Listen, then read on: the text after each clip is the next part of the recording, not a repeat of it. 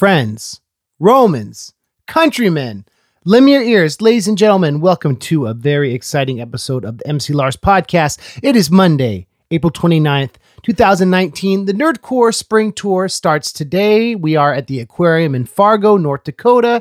For tickets and dates, go to nerdcoretour.com. I'm out with Mega Ran, Schaefer the Dark Lord, and MC Frontalot. Let me give you a quick rundown on the dates. May 1st, Minneapolis. May 2nd, Milwaukee. May 3rd, Chicago. May 4th, Pontiac. May 5th, Lakewood, which Lakewood's kind of like Cleveland. May 7th, Rochester. May 8th, Columbus. May 9th, Pittsburgh. May 10th, Nashville. May 11th, Birmingham. May 13th, Atlanta, Georgia. May 14th, Gainesville, Florida. May 15th, West Palm Beach. May 16th, Orlando. And then on June 8th, I'm playing a show with Big D and the Kids Table in Boston. And then check it out. If there weren't enough awesome adventures with the Nerdcore guys, I'm playing on June 15th with Frontalot and Word Burglar in Philadelphia. And then June 29th, I'm playing the band's Warped Tour show in Atlantic City with Bad Religion, Blink-182, all that flavor. You know, it's hard headlining these big festivals. No, I'm playing. I don't know. We're going to be on some surprising stage. We're not headlining the Warped Tour, but it's going to be tight. Thank you, Kevin Lyman, for inviting me back to play another festival of the Warped Tour. On Friday, we dropped 1984 song, and I love that song. My friend Mike Russo played guitar on that song. It's kind of a tribute to Run DMC. Rich Matthew did the beat. He did the Roger Rabbit EP. He mixed and mastered most of the album. Very incredible. It featured B. Dolan. A lot of you might know B. Dolan as one half of the Epic Beard Men. He tours with Sage Francis. B. Dolan plays Big Brother, and we got a video. The video is awesome. So that is me catching y'all up on what's going on. I am very excited to be playing North Dakota tonight because not only am I glad to be back on tour with my Nerdcore brethren, but like I've said, you've probably heard me say this a lot on the podcast, North Dakota and Delaware are the two states I haven't played shows. And when I remember when I was in college, I made like a bio for the summer camp I worked at. And I said, one day Andrew dreams of playing a show in all 50 states. And this was like back in the day when, you know, the idea of touring was kind of like a crazy dream, even to play a show outside of California, right? And so please tweet me places I should play in Delaware. Wilmington, for instance, one show, and I will play the show in every state in the union. So enough of that. Let's talk about this week's incredible guest, Chris Peck. Chris Peck has a CD coming out this Friday. CD. Gosh, that's an antiquated term. I have a CD coming out. He has an album, a release. He actually did a Kickstarter for it. It comes out on vinyl. The single's available digitally. And Chris Peck is a dear friend, a family friend. I'm going to end the podcast with his new single, which is from his album, Ancient Baby. It's called Rock and Roll's Calling. Chris is an interesting guy who this new project kind of ties into the Grateful Dead tradition of jam kind of music, but that's kind of limiting it. You got to hear it because, you know, some people say like rock music is such a broad topic. Chris Peck is playing a show this Friday, May 3rd at the Hop Monk Tavern in Novato. It's the CD release show. He has been working on this project for years. His last solo record was 2012. And since then, he's been doing projects with Lone, which he talks about, which is an improv poetry project with his friend Tongo, where he makes some music and Tongo reads his poems. And this album's been a long time coming. He pressed vinyl. Chris and I were roommates. Let's talk a little bit about how do I know Chris Peck? Well, Chris Peck is almost like a big brother to me. He's a family friend. Our dads went to college together and they ended up both going to law school, both becoming lawyers, living in the Bay Area. And Chris is like a year or two older than me. So every year we'd go to the same summer camp together. We'd go to their house for Super Bowl parties, New Year's parties, just all the time. And I was always like the little kid who, you know, Chris was nice to. He didn't have to be nice to me, but I remember when I was 4 or 5, when Roger Rabbit came out, he had all these Roger Rabbit toys and he let me play with them during the Super Bowl. And I remember I drew on the paper this map of the kitchen from the first scene of Roger Rabbit. And I remember he told me it was really cool. When I first started playing guitar, he was super encouraging. And every summer I'd look forward to jamming with him at the summer camp I went to. I remember playing once, playing guitar at his high school graduation party. There was like a band, and I remember playing guitar with his friends, and he told me I was getting really good. So that inspired me. Chris really inspired me to follow my musical path because he was like the cool older brother, family friend who always had my back, always had nice things to say, and it's just been nothing but super encouraging of my music. We did a few collabs together. He did an album called The Cry Muscles, Les Chroniques, and we did a song called Nature's Mysteries. And then he arranged and wrote the music for Peeing in the Pool, which is on the Donald Trump is Very Bad Morals compilation. And we did a bunch of quick like punk jams with the matches that he composed and directed. So if you go on Spotify, you can hear our collab, Peeing in the Pool. Chris was a groomsman in my wedding, and we were roommates in the North Bay, like Marin County, he has a spot in Fairfax. When I was finishing The Zombie Dinosaur, I was living with him, and I'd drive every day across the Golden Gate Bridge to record at the Rondo Brothers studio with my friend DJ. Then I'd come back with demos, and Chris and I would play each other our demos. And he was working on this Ancient Baby album, which is crazy because that was like, when was that? 2014, 2015. And it was cool because we'd come home and he had these really nice speakers, and we had this Wesley Willis painting up on the wall, and we'd sit in his living room and listen to what we did during the day. And Chris went through some processes with this record. He tracked a lot of it to tape, and then he had a lot of people finish in the mastering and the delivering of it to make it perfect. He has two versions of it. I think he did a lo-fi and a hi-fi version. And what I love about Chris is he kind of represents this model of where I feel like indie music is going. So hear me out. So Chris, he'd play shows, and he does shows internationally and stuff, but he doesn't make his living on the road like a lot of musicians. He teaches guitar lessons when he's home. He produces other music and works with different artists, but his asset is that his superpower is that he's created a scene for himself and his friends in Fairfax, Nevada, Marin County. That is super rare. I remember when I was hanging out with him, we'd walk into town, everyone would always be talking to this dude, and he'd know a little something about everyone, something special about their backstory. And Zombie Dinosaur took a few years, and it was nice to have like a friend in the scene who helped me incubate this project, who had built this scene. And whenever he plays shows, he'd get lots of people to come out and see him because he has a lot of fans. He's played a few shows with me in San Francisco, and he always brings out the homies. And I just think it's super cool that like he would spend years on an album he believes in. 7 years. That's dedication, and that's beautiful.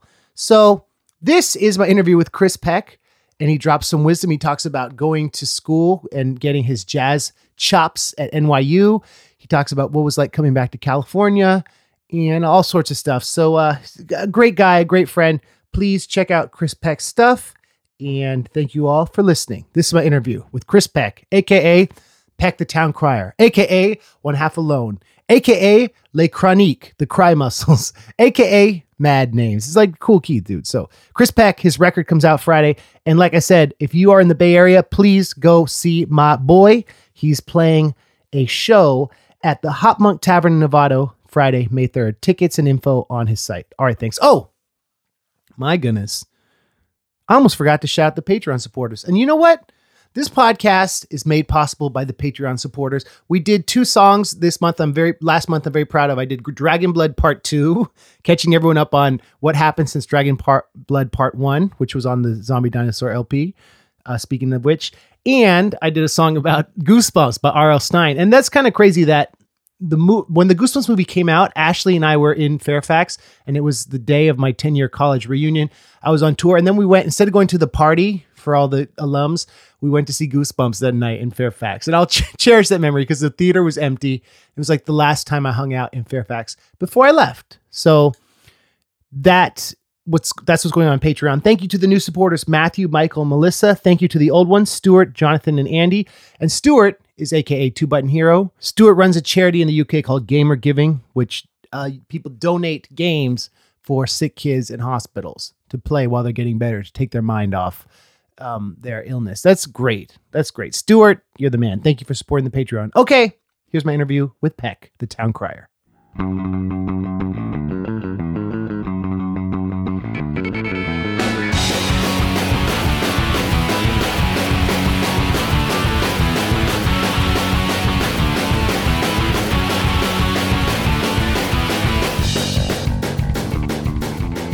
Ladies and gentlemen, I'm here with a man who is basically family to me, basically an older brother, a dude I've known since I was a baby, Chris Peck. Hello, Chris. Hey. Thanks for being on the show today. You're very welcome. We are in the your recording studio in the North Bay, where you've been here, doing tracks for 5 years? 6? Did you say? Had this studio for 6 years. This is a cool spot. Mm-hmm. Yeah. How did you find a spot? It's a cool story. This whole complex has been music purposed since the 70s. And it's kind of storied. And so there's little rooms like this one that's kind of an office, and then there's big garages back there. And so even as a teenager, sometimes I would end up here to do a recording session. Like when I did my college audition recording, it was back there with one of my teachers. And then there was in 2012 a period where I didn't have an apartment. I was living with my folks, and I also didn't have a studio. And so I teach guitar, and all my lessons were house calls. And I thought before I even find an apartment, I should just find a working space. There was one afternoon where I was like, I want to run into this guy, Jake, because he's a local sound guy who knows everyone. And I bet Jake will know where to look. And I had that thought as I was pulling up to this burger restaurant called Phyllis's. In Marin County? San Rafael. Yeah. Kind of like an American graffiti looking spot in San Rafael. And I had that thought, and a moment later, Jake pulled up and had his window down and parked next to me. What? Yeah, and I was like, hey, I've been hoping to run into you. Do you know about any studio spaces? And he was like, I just moved out of an office at Joseph Court. And then he gave me like the inside deal on it. Like, you have to be okay with not having a bathroom. Say that to the to the property management. And I got this room for $300 a month, which in the Bay is a coup. And now I have a bathroom. Oh, 6 years later, just recently. You have run into George Lucas around the North Bay, right? Yeah. Lucas is a pretty local cat. Like he likes to hang at, small breakfast restaurants. And people in general leave him be. Yeah. And that is a good thing in Marin. There's a lot of kind of luminaries moving around here. And some are pretty recognizable. Yeah. And others, there's a lot of cult heroes around too who I've had a chance to talk with. Or even as a kid playing music in Marin, it seemed like the webbing between the adult music scene and the kid music scene was really strong here. So I remember meeting Sammy Hagar when I was 16. Oh, yeah. And him watching my band rehearse, or meeting Mickey Hart shortly after, or sometimes the dads at my school were rock stars. Like this guy Tom Johnston from the Doobie Brothers, he rehearsed with us every week for like 10 weeks and then played a show with us. That's awesome. You and I were roommates in Fairfax, and near us there was the fabled field where Jefferson Airplane and the Grateful Dead played their baseball game. That's right. Yeah. Yep. It's awesome. Yep, the Fairfax baseball field. The history of, and like the Grateful Dead up here, and just I always seen you tap into that lineage, because it's a place where people, it's near, it's like Long Island maybe in the way, it's near a metropolitan area, San Francisco, but it's removed where people get to do their own thing. Mm-hmm. And that's why I like coming to see your studio here, because it's peaceful. It's beautiful. Yeah. I've heard people compare Marin to Long Island. Yeah. A lot. The difference being that Long Island is a terminus, and the Marin goes up to, my favorite place in the whole world is the Trinity Alps in Eureka and Humboldt County. And I remember I always loved coming back from the studio when I was living with you, doing Zombie Dinosaur with DJ, and I'd have the demos and I'd play you the mixes. But I always loved the sign where I'd go left to where we were living, and then you go right, and it says Eureka. And I was like, I felt like there was this gold in this area and in the music. That's north on our compass. Yeah. Instead of the N, it says Eureka. Yeah. Yeah. And it's far, but you are in the redwoods up here, and you are in, it's nowhere like it in the world. Yeah. I'm glad you see that beauty in Marin, and I'm really glad you lived with me here for a while and kind of got a taste. because I think in the Bay Area, Marin is maligned. As what, being wealthy and removed? Yeah, that it's this, gated kingdom where just awful one percenters will honk at you from their Lexus SUV. And on a street level, the public space is that way. Mm-hmm. But the woodworks, man, are so full of this funky culture that has stubbornly persisted even as property values went nuts, You've been a haven and a mentor to a lot of young artists here, and you've allowed your spot, you hook up friends, and you've kind of been one of those people who has stuck around here after you went to college in New York, right? Yeah.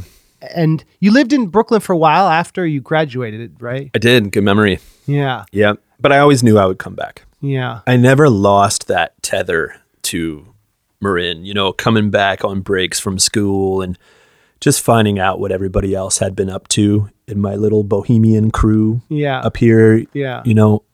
Early on, we had some older musicians, some that were just 2 or 3 years older than us, and then others that were those adults. And now I'm on the other side of that webbing, and it's still kind of beautiful and informal, like an actual culture, because when I went off to New York, it was music school and studying jazz, and that was like a simulacrum of music culture. Like this concentration of jazzers in this building, and they're supposed to, give you the bebop lore. Yeah. But there's this funny shark pit pressure to it, just like the movie Whiplash, if you've seen that. Yeah.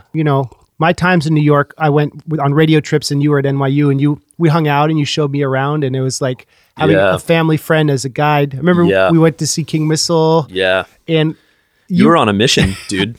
I was on a mission. Even then. To find CMJ was cool because it was like tapping into this place where everything was coming together in a geographic way where the boundaries weren't so broken down with culture as they are now. So you'd go to a physical destination. And your life, you've always inspired me because you go to places like Texas and places around the world. In France, you go for festivals and play, where you connect to the human side of the music business, and you have these relationships with these people who are like doing it purely for the art. I see you and your network is like the beat generation, and people who are prolific and kind, and where what they focus on is their chops and their passion for music. Wow. And I think that gets forgotten, with a lot of, I don't know. That's a really cool reflection, bro. Yeah. It feels more nourishing to go places and have in-person experiences. And I've tried to conceive of it as a business and be logical about what I'm doing when I travel, but I'm just not that good at that. And I am good at meeting people and caring about their stories and remembering their stories. I remember, we went to summer camp together up at Lake Tahoe, and every year I'd bring my guitar and getting that chance to, maybe I'll get to jam with Chris, my early MC Lars stuff was silly and funny and, some of the rarer stuff. And you were the one person in my life who I looked up to who kind of gave me this wink, like what you're doing is cool musically and it's funny, but it's different. And I wanted to thank you for that publicly. You're very welcome. I remember the CDR where it was a Lars Horace album. And I think like baked on the CD was a photo of you wearing like a motorcycle helmet. Yeah. And having this like manic smile in this motorcycle helmet. And I remember some of the songs like Going for Your Ear, There's Nothing Here to Fear, and being like, whoa, I feel like I would have liked to have written that line. That was how I felt when I first heard your stuff, was like, we're mining the same vein of ore or something. And it's crazy now at 38 and 35. Yeah. No, I'm 36. Happy birthday. Thank you. Yeah. It's crazy now at this age, seeing how much parallel we have. Yeah. Like our families knowing each other. It's a multi-generational friendship. Our dads were, they lived in the same house in college. Yeah. And both became lawyers. Roomies, 2 generations of roomies. And we'd always have this, go to the summer camp every summer. And they, I think our dads, us becoming close friends and spending time together, I think was like a cool vision of their legacy for them. Yeah. That their sons, were collaborators. And yeah, that's special to me. Me too. Yeah. Yeah, it's multi-generational. Multi-generational. At this point. And then by our own volition, the thing that makes it really trippy is that we both went into music. Yep. And artistically, we're so kindred. And then the way it's manifested in our paths looks different. Definitely. I think that's interesting. Like we have the same core drive or something, same spark, but different like skill set in the world or something. Yeah. Your skill set is your musicality, your ability to play like every instrument, and your patience and your encyclopedic knowledge of vinyl and media, and the fact that, things you would turn me on to. As I remember when I came to visit you in New York when I was like 16, we were in your dorm and you'd gone to Tower Records and you had bought one of the Eric B. and Rakim's Paid in Full. Whoa. And you were like, yo, I had no idea what that was. I didn't realize that rap had much of a history before like MC Hammer. And you're like, yeah, this is cool. Check this out. And you playing that for me. And Mystical, he's been problematic, but like that unpredictable record. You really rode hard on that. And I remember I bought the Warehouse, and that album is just, that is a cult classic. Yeah. That's one of the best records of the 90s, definitely. A real sleeper because the costume that it wears doesn't make it seem like a masterpiece. It sounds like nightmare video game, like, machine gun music. But then you listen to it and it's like, oh my gosh, so much craft in the beats. Yeah. And in the marriage of the beats to Mystical. And like he's not exactly a rapper. He's like a master musician. Well, he hadn't come hard with the James Brown rap mashup, which was his platinum. Right. It was like those songs. Yeah. Yeah. Seeing the DNA of like Dre doing stuff pre-Eminem and pre-NWA. This record that you were like, you need to check this out, or the Meters, fun stuff. Wow. And then jazz. Like I always, when I write my songs and my chords, my best stuff is when I do charts and think of the modes and scales. And you really were someone who translated that the DNA of this stuff is an infinitely inspiring adventure. And to look at people like Jaco Pastorius and Miles, I was a jazz guitarist, but you were like, some of these horn players are special too.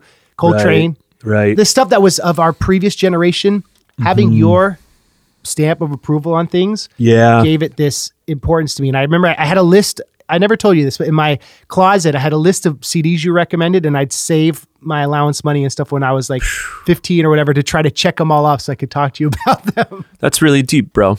That's really moving.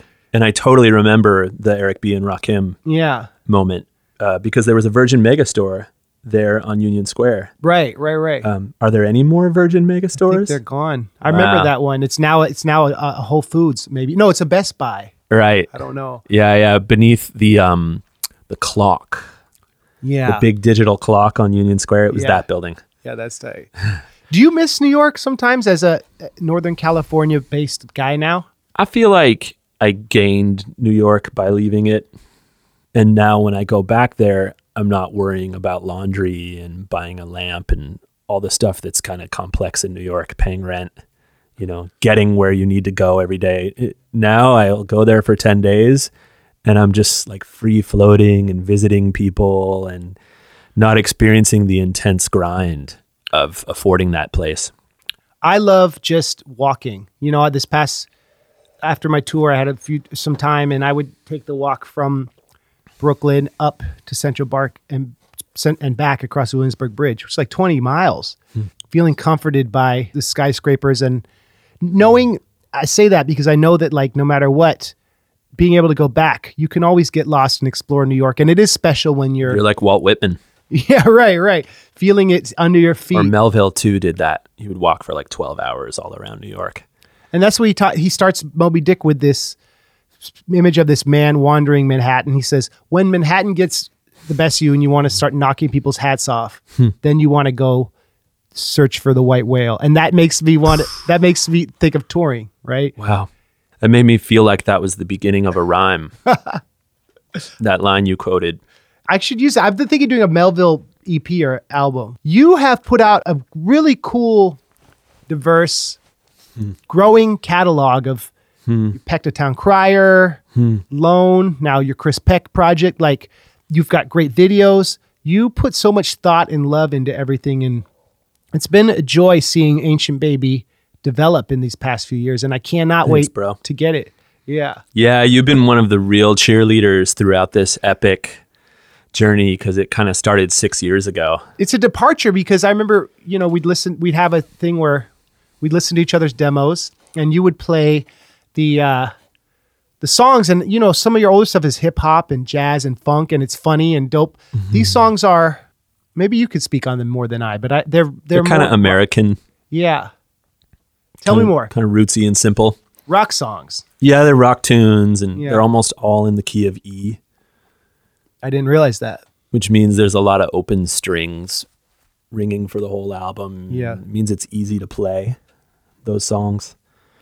But bro, just like winding back a minute, it's really sacred that we've heard each other's records all the way through this chronology, because a lot of my good friends here in the Bay or just in my life, they know like one chapter of my life. Like I love my tribe out in Fairfax where I live most of the time. Yeah. But they just know present day me. Because I haven't like given any of them the link to my Bandcamp and been like, here's everything. Interesting. So that's why you're releasing it not as Peck the Town Crier, but as Chris Peck, to kind of own to that new chapter, or? I guess so. I puzzled about the name. Yeah, that's interesting. And then for a moment, you were thinking of calling it the band Ancient Baby, right? And make it self-titled. Yeah. Yeah. The name Ancient Baby is definitely a mission statement. And I'm using it as the album title, but when the band plays live, we just call it Ancient Baby. I think the band deserves to be called that. Right, okay. So there's a bit of a branding conundrum. But you know what's something, Chris, is that remember Cuckoo Kangaroo when I like them. They're dope. Yeah. And they have Brian, I talked to a lot about branding stuff, and shout out to him, and they're smart. They're great with the brand, and like they're very prolific. But he said to me, I was starting this new YouTube series where I was like reviewing books and doing like Cliff Notes versions of them. And he was like, I was like obsessing what I should call it. And Brian was like, just make it and release it. And your trail of what you do will define itself. People will put the pieces together, and the semantics of what you call things doesn't really matter. And I think your success is a testament to that, because you have sweet different projects, That's sweet. Yeah. By contrast, I think you hanging on to the name MC Lars for a long time is a great yoke to your whole adventure. And actually, I remember going into these interiors of our past, you lent me a cool textbook from your college years that was about the music business. Yeah, Rockin' Out, which Professor Mark Applebaum to the music history class. Yeah. And go ahead, I interrupted you, I'm sorry. Yeah. And it had this cool splashy font on the cover. Yeah. And it was like a soft cover textbook about music. Yeah. I think. And it was lit up with your liner notes all over it, or marginalia. I went hard on the marginalia. Yeah, and I could like see your inspiration exploding as a 20-year-old or something. Yeah. In that class. And there's one part in the margins where you're like, I'll be called MC Lars Horace. It'll be post-punk laptop rap. It's crazy. It was like really? You must have been sitting in class and been like, pow, light bulb goes off. This is my mission statement. And what's pretty interesting is that you've actually stuck to that mission statement. That's crazy. I've been fortunate, and I think that my link with England has been the biggest door opener for that. But I think that, Chris, it's funny you remember that, because I remember that we were learning about, you and I talk about this, and this is a very constant theme on the this podcast, the idea of circumlocution, right? Which is the way of speaking around and saying things in a surprising way. So the breakbeat is an example of that. Taking your parents' records and making it something new, or the beat never stops. And I remember Okay. writing, you know what I'm saying? Like, or like the scratch, where Okay. it's you use something else from the past and say something new with it. And I remember it Okay. was a chapter on punk as a way to break down barriers. And I was thinking about, okay, well, if I'm going to do this, what is my thematic connection to these things that work? Because Hendrix playing the Star Spangled Banner distorted at Woodstock is like this take on the American dream and speaking around, right? And so it's like, I was like, okay, well, what is going to be the thematic approach to, I say this because the post-punk thing is like the theme of punk and then using circumlocution to change the aesthetic of it. So that little DNA there of the history, I guess it's kind of Yeah. bombastic to be like, write myself into the history of rock and roll, but you know what I mean? That's what college, I think, is beautiful for, is that coming of age grandiosity. You know, I hope, some of my young students don't go to college, and I hope they still have space to have big visions like that and start a crazy mission. Because if you go Yeah. to school for 4 years, I mean, what a privilege, especially Yeah. if you don't have to work throughout that time. You've got hours in the day to have trial and error and think big thoughts about yourself Right. and sort of try on big costumes, and maybe one of them will come true.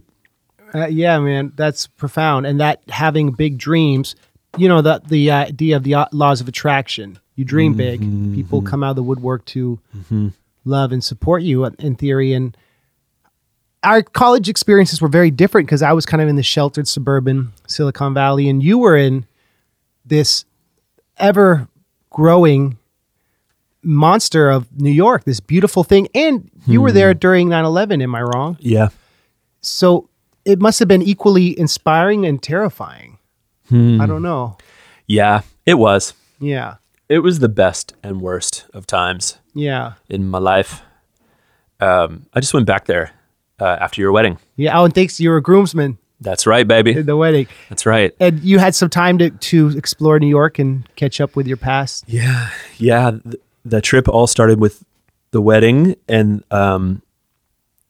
wearing that Brooks Brothers boxy suit and going deep in the ritual with you. Yeah. And then I came back to New York, and sometimes I live my life by signs and sort of like an intuitive guide. And all summer I was kind of having dreams about New York. Mm-hmm. And it felt like all signs were pointing there.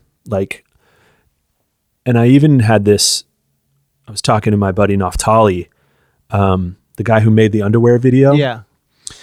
We were taking a walk in Santa Fe. He lives here again now. And I said to him, I have to go back to New York. I think I lost something there. And he's a really in tune person. And he said, dude, that's profound. Like, you have to go back and find it, you mean? And I said, yeah, I think something's there that needs to be uncovered, like a memory or a piece of information I left behind, or something where I need to re-examine that period of 18 to 23. And I did go back there after the wedding, and I just kind of followed signs, and it seemed like a lot of coincidences were happening. Yeah. But the biggest of which, quick story, was that I went to see a friend's band play, and there were people in the audience who I had seen play in Texas. And there were other people in the audience I had seen play in San Francisco. And still more familiar faces who used to live in the Bay. So it was a weird, like, collision of people at Three's Brewery in Gowanus. Because you all knew the same artist playing, or it was just random, or maybe. Yeah, different artists on the same bill. Yeah. Yeah. There was a band called Ian Davis Rock Band that was really good. Yeah. And then the other band was, let's see, a cat who I like a lot, named Julian, who was playing this brilliant stuff. And afterwards, I started talking to a guy who I had seen play. He mentions he had gone to the same college as me, and we started mentioning names of teachers, because they're the constant who stay out of school longer. And we're 10 years apart in age. This cat was younger than me, so we have teachers in common. And I was saying to you before the mics were on that my jazz school experience was kind of like the movie Whiplash. Yeah. It's like studying ballet or something. It's like an intense conservatory competitive environment where some teachers want to break you down to build you up.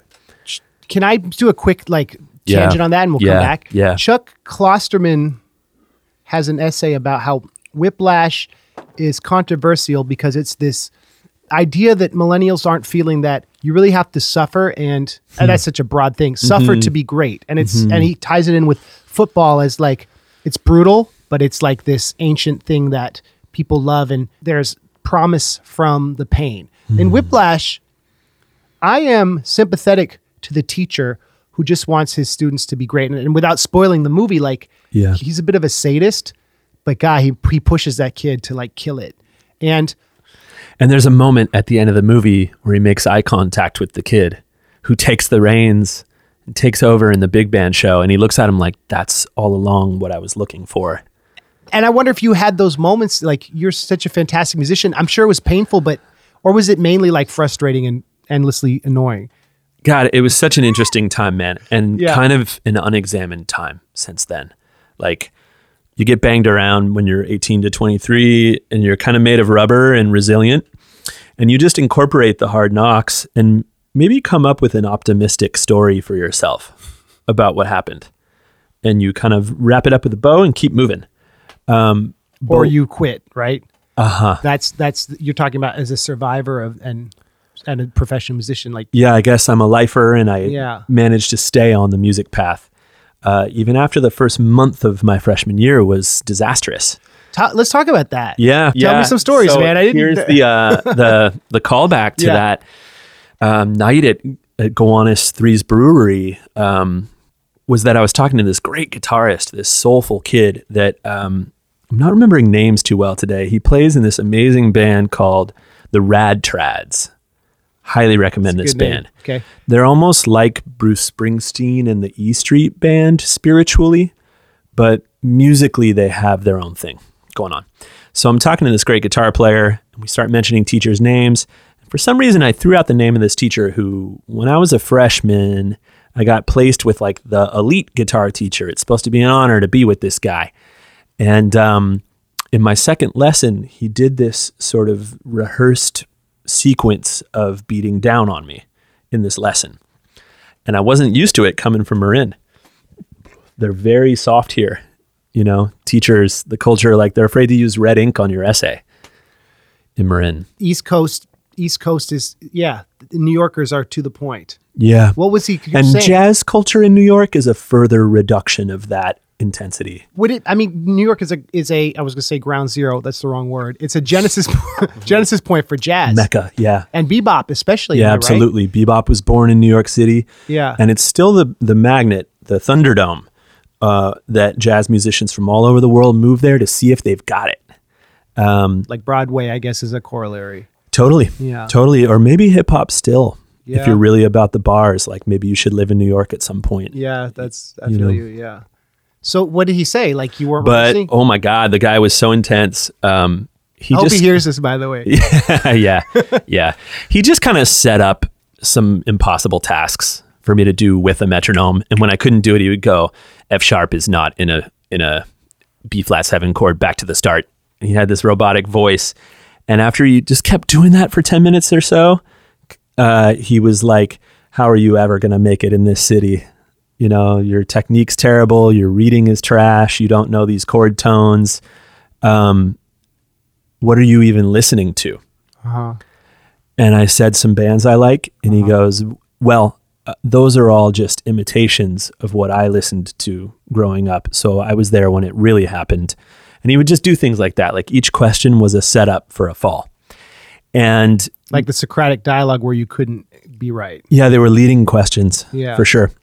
And I remember that day really vividly because I had never met a teacher like that who would use negativity on purpose to sort of get some gravity and power in the situation. And at some point I just pushed back and was like, I thought all that matters is if it sounds good. And just instantly at that first pushback, just saying something so naive and sophomoric, he stood up and was like, okay, get out of my house, and just opened his door. And so you're like doing a private tutorial kind of thing? Yeah, at his house. Yeah, that was where you would go for his lessons. And I was like, hey, I'm sorry. I will do what you're telling me to practice. And I see what you're pointing towards and I need to improve. And he was like, just said nothing and shook his head and opened the door and stood in the doorway. And I tried to reason with him a little more. And then I just like skulked out of there and got on my little BMX bike and was like, fuck that guy, fuck this school, fuck this city. And just rode home like so shocked. With your axe on your back? Yeah. And as it turns out, like, the head of the program the next day was like, come to my office. And then he got really upset with me. And I tried to be humble and he just kept going. Because you'd auditioned your chops to get into this program. Yeah. So they knew you were like a great musician. So what was their I think umbrage? they were fine with me being there. And they just, a couple teachers had a little inner circle where they would reinforce each other's strategy of being harsh in the beginning. Right. And then boom, I'd be walking around the hallway and like upperclassmen would walk up and say something about how I got fired by this teacher and like rag on me about it. And Chris. And it was like, whoa, this teacher is telling his other students about what happened too. Did you end up working with him again? No, I tried. Yeah. And his drummer was my drum teacher. Okay. Who also taught from his own private space. I was taking drum lessons and this guy was a sweetheart. Uh-huh. And he had a really deep voice. He was like 5'1", this guy, Tony Moreno. And he was like, Chris, I think it would be beautiful if you guys could patch it up because he's a really passionate guy. And then he told me that he was having an audition. He was having a rehearsal at his basement studio and that Bruce would be there, this teacher. Yeah. And he said, come by, let's do a lesson at noon. And then right when your lesson's ending, he'll be showing up. And you can ask him, hey, can we go talk in the hallway? And you can ask him if there's a way to come back, maybe be in his sight reading class. Or the guy had some constructive suggestions. Yeah. And then like how to a girl you break up with, how to get back on her radar. Right? Something like that. Yeah. How to stay in the circle and not be exiled. And dude comes to the rehearsal and he walks in and goes, there he is, and just walks across the room and starts setting up his stuff. And I said, hey, Bruce, I wondered if we could talk for a minute, maybe in the hallway. And he like tensed up his shoulders and just shook his head again. And it was the nonverbal thing again. And that was the end. I don't think I ever saw him again. But what's amazing is that I got with a new teacher who was on my side. Uh-huh. And there were, I can feel myself getting animated remembering this. Yeah. But it was something that I didn't spend a lot of energy remembering for years because I had nice teachers after that. And I got out of the jazz program after a year or two. Like I went part-time in my sophomore year and then I just jumped to a part of the school called Gallatin where I could make up my own major. Okay. And then I kept taking music classes. I kept being around the music building and the students were nice to me. What I did was I just kept moving and kind of forgot about that story. But then as I was there at Three's Brewery in Gowanus, this kid was like, oh, that's funny. I mentioned that guitar teacher's name and he said, that guy got fired while I was at NYU. I said, that's funny. He fired me. And the kid goes, really? Because he screamed at me to get out of his house while he was holding a whiskey on the rocks in his hand. And this kid tells me that in his first or second lesson, this guy poured himself a drink and like did all this kind of stuff that was worse than what he did with me. Like it sounded like 10 years later, he had progressed to a worse place and was drinking during lessons. And you can't do that. And then he said, actually, and Ian, who we just watched play upstairs, same thing happened with him. He also got fired by the same teacher. So it was profound, dude. I was standing there and I was like, wow. That's what you went back to New York to get. That's kind of what I lost. Oh, dude. That's crazy. Yeah. You had this realization it wasn't you. Yeah. And maybe some people did well studying with him. And I had always come up with a story in the aftermath that, hey, I was 18, I was arrogant, I came from a place where everybody just kind of shined me on and told me I was nothing but golden talent. And I came to New York and I wasn't used to like direct criticism. Yeah. And that was the story I always told myself, is that I learned something about that and made it through that. And I even subscribed to the guy's email list. He's a teacher who puts out these teaching emails and new method books all the time and stuff. Yeah. And for some reason I was trying to say, oh, I'm past that now. I can even like benefit from what he's teaching now. Sure. You know, and then to find out that he had done that so many times and had gotten worse as the years went on and then had gotten fired. Did you feel bad for him? Kind of? Like maybe he was like dropped from a label in this 80s and... Not anymore. I think in my old state of mind, I was kind of like, you know, thinking the guy's just a really serious teacher and kind of taking an empathetic view of the whole thing. But now the way I'm seeing it is kind of like, I don't need teachers like that, you know? Sure. It's like, if that's your whole way of approaching people in the first and second lesson, don't be a teacher. Right. You know, if you're not coming with some kind of like love for the craft and love for the student, stay out of the teaching business. Like it sounds like he was finding a reason to tell you suck, to try to feel like his taste and stuff was better. And you, when you're not touring and recording, you teach guitar a lot, right? Yeah. Yeah. And I think that experience shaped the kind of teacher I am. And, you know, being in a culture of where the head of the program and the upperclassmen in the program, and it was almost all male. There was like one or two women in the whole jazz program. And there was just this kind of funny, tweaked culture there. And so to go back there and find out that new piece of information gave me a new view of it. And a lot of other great things happened on that trip. And when I was in the car headed to the airport, I just kind of right before getting to Newark Airport looked at my email in my phone, and the most recent email was that guy's teaching email. Right. And I just scrolled to the bottom and hit unsubscribe, got out of the car and flew home. What crazy timing. Yeah. Yeah. It was totally cosmic, dude. That's a wild story, man. It was wild. And it made me feel different about how I teach. Like maybe that experience made me a very soft, supportive teacher since then. And it made me think maybe there's a way coming home and starting in the fall, all my students coming back, maybe there's a way that I can put more rigor into how I teach with a supportive environment in a safe way. Because I think I've been so in reaction to how that guy was and how New York was for me. I've been so kind of Marin. Like if a kid didn't practice, it's always fun Yeah. if you don't practice. Yeah. You know, and like when you said in your closet, you wrote down the CD recommendations and you saved your allowance. I was thinking in my head, man, that's what I hope my students will do. Right. I hope they'll buy music or like remember the name of an artist that they love. Yeah. And get nerdy on it. Like find out where they're from and what band they were in before. Yeah. And go spelunking like we would. Yeah. You know? Yeah. These treasures you find deep in the waters of these caves. That's what I'm trying to engender with my students, you know, is just be totally passionate and ferocious and voracious about music. Yeah. As a listener and as a player, they feel like the same thing, kind of like both part of the same investigation. But then coming back, I was like, all right, let me start coming up with like a method book. And that's something I'm working on now, where instead of the lessons being totally freeform like I've done for the last 20 years, I want to collect all of that 20 years of what worked and what didn't into like a short book, like 35 pages, 40 pages of exercises and some philosophy about being a musician, about the Jedi path. Chris, let's talk about, as we wind down, let's talk about Loan. This is a really cool project you and your friend have been doing. Yeah.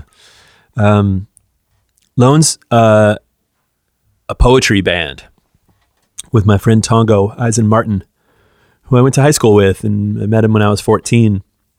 And we have played a lot of shows as a duo in the last 5-6 years, just improvising, playing guitar behind his poetry. but we're getting ready to release our second record, and it's one of kind of 2 records I'm going to put out this spring. And actually, it was recorded in this room, the Lone album. Oh, cool. All the vocals were done in here and all the instrumental stuff. And basically, it's kind of like film scoring or something. Like a lot of times, I would just record tangos, poetry performance, a cappella. And then I would just listen on the headphones and lay down one instrumental performance all the way through the poem. I might listen to his poem and just drum along.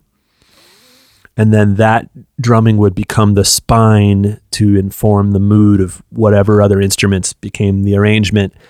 And it was a weird blend of composition and improvisation. Yeah. Because his words are almost totally nailed down from one night to the next. He improvises a bit. Yeah. And he jumps between poems improvisationally. And definitely uses his emotional inflections to change from night to night. But his poems were kind of the fixed element. And then I would improvise along and then look for sparks in the improvisation that could be turned into like form and feel like, oh, that was a B section. That was a bridge. That was a return of the A theme, you know? And so it's a 9-song record, and it's kind of lighter than our first record that was a really doomy, gnarly album from 2012. Almost kind of industrial at points. Yeah. I was hanging with people who liked that kind of music then. Yeah. Swans and like Throbbing Gristle. Yeah, Pigface, if you know Pigface. Yeah. I was checking that stuff out, and it was the first angry music I had ever made. Yeah. I know, and it was in my life. It was a cool departure because it was different, and and I bet it must have been interesting having a friend who was the front man, where you're kind of doing this sound, the Rick Rubin sound collages. Right. What did the sound collages like on the new one? Is it more like acoustic or? There's tunes that are really pensive and kind of pretty here and there. There's one song where there's just vocals and tango. For instance, from this woman, Giomara Grace. She just sings 2 tracks of her throughout the poem. So some of it's very sparse like that. And then there's other tunes that are back to the anarchy and very blown out, saturated, distorted sounds on some of these tunes. And there's definitely a nod to the kind of evil period of Miles Davis on this record. You know, if you think about... like Bitches Brew Bitches Brew until Jack Johnson, that album of Miles's, or like Live Evil or On the Corner, these albums that are like grooving and definitely use some jazz vocabulary, but they're stormy and they're like loose, and it feels like an emergency letter somebody dashed off really quickly. Does he do it in one take, or do you go through in Pro Tools and... Almost always one take. Wow. Sometimes he'll say, oh, right there, can you punch me in? And it's almost like a tape punch in. Okay. If you've ever been in a tape studio where somebody's like, let me just come in and go over the second half of that take. We would do that sometimes. But we're really into like the moment and leaving the mistakes in there. And even like the creaking of these chairs are all over that record, and it makes it sound like we're on a haunted boat or something. That's cool. So you were putting that out next year, or that's that almost out? Is that out already? That'll be out in spring 2019. And this one's called Blue Phase because there's a line in one of the poems where Tango goes, "This is my blue phase, baby. Blue phase." That's tight. Like that's Picasso. And he is so versed in history and literature and political histories. Yeah. And he's just omnivorous as a reader and a curious person. And it shows up in this really digested way in his work. So it's a thrill to collaborate. Yeah. Because you probably learn a lot from him. Yeah. And it's almost like more of a juxtaposition than a collaboration in a way. It's almost like if somebody you didn't know, if you just got an a cappella of somebody you didn't know and you just put sound under it. Yeah. That's kind of how the albums go. Although sometimes it's been the other way around, where the first record, the music existed ahead of time, and Tango stood in here with headphones on and got musical and responded to it. And this record's pretty much the other way around. The dude from King Missile, John, who I talked to. Yeah, he did a record called Real Men with this guy Kramer, who was the guy he was in a band called Bong Water, and he signed Ween and Guar, and I like Bong Water. And he did it like you did this second record. John just read his poems, and then Kramer laid the musical collages under it. And I think that's one of John's best records because it's him, you know, and to have that freedom, both of you, where you're doing the music freely and he's just telling his stories, and that's like brave and really cool, man. I can't wait to hear it. I like the other stuff a lot. Thanks, brother. I can't wait to share it with you. We're trying to figure out the album cover right now. That's tight. Why don't you just do like blue, just a blue square? Wow. That's it. And maybe blue phase in a different shade of blue. Maybe it's indigo and navy or something. Wow. That could be cool. Hey. Cool, solved. When is Ancient Baby dropping? Or is there spring? Okay. It's at the vinyl plant right now. I have the test press sitting right there. Oh, shit. Actually, the lacquer test, which is a pre-test press. And are you happy with how the mastering and everything's come out? Yeah. I guess we talked about that. That I loved how the mixes sounded originally of the Ancient Baby album, and this is the rock album we were talking about, and it took me about 6 years to make this one because I went to several different studios and cut several different versions of a lot of these tunes, including a version that was made entirely in here. Yeah. And that's the one that the band learned the songs from. Oh, wow. So when we play live, it kind of sounds like this homemade, charming version. And then after I did a Kickstarter, kind of inspired by watching your Kickstarters, I kind of always follow your moves in that way. Like I feel like I need to copy you now and start a podcast. I did this Kickstarter and went and cut the record to tape, 2-inch tape with a guy named Ethan Turner at a studio called Owl Mountain. And up in Inverness? On top of a mountain in Inverness with maybe one of the most stunning views I've ever seen. There's great videos of you playing there, like playing drums. That's right. Are they? It's on your YouTube channel, or yeah. There's a song called "You Know What I'll Never Know" that's up there. That's like all studio footage. That's dope. That's a taste of how this record will sound. And all the graphic design's done. The vinyl's going to come back, and then hopefully we'll have a release party. I want to do it at Terrapin Crossroads here, Phil Esch's spot. Oh, cool! Because the band has begun to sound more and more kin to the Grateful Dead way of putting on a show. No, you should do this. I just had an idea. This might be dope. Me. I love your ideas. Since you're multifaceted, you should have the Lone album come out the same day and have and open with Lone on that show and do them both, because it'd be like this super. It's been a few years. Like that would be awesome. If I had two projects that were both coming out in the spring, I would put them out in the same day and combine them in one show.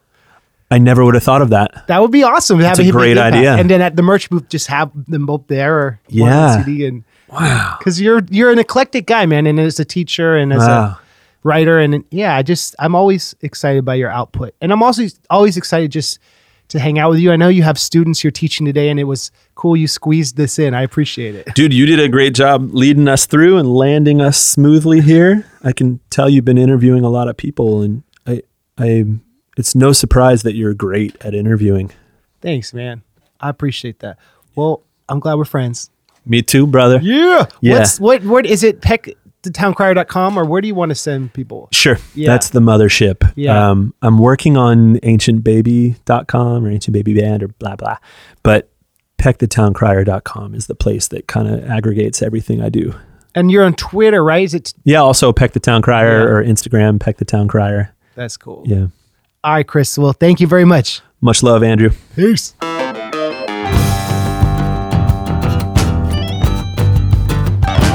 What can I do when rock and roll's calling rock and roll? Let it ring on through, let it ring on through to the machine. And let it ring on through, let it ring on through. I'm too tired for you, yeah. Caller ID says rock and roll's calling for me. Why does it always gotta be me? Why don't she ever let me be? Oh, rock and roll's calling for me.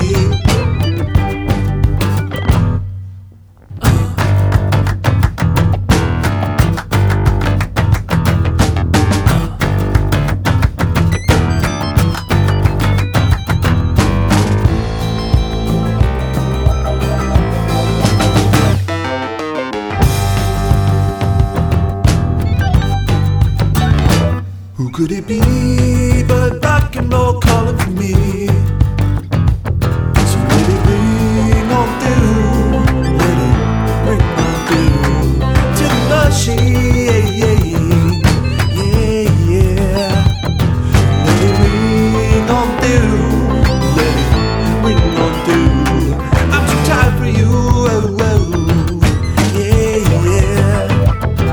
Let it ring on through, let it ring on through to the machine, yeah, yeah. Here we go.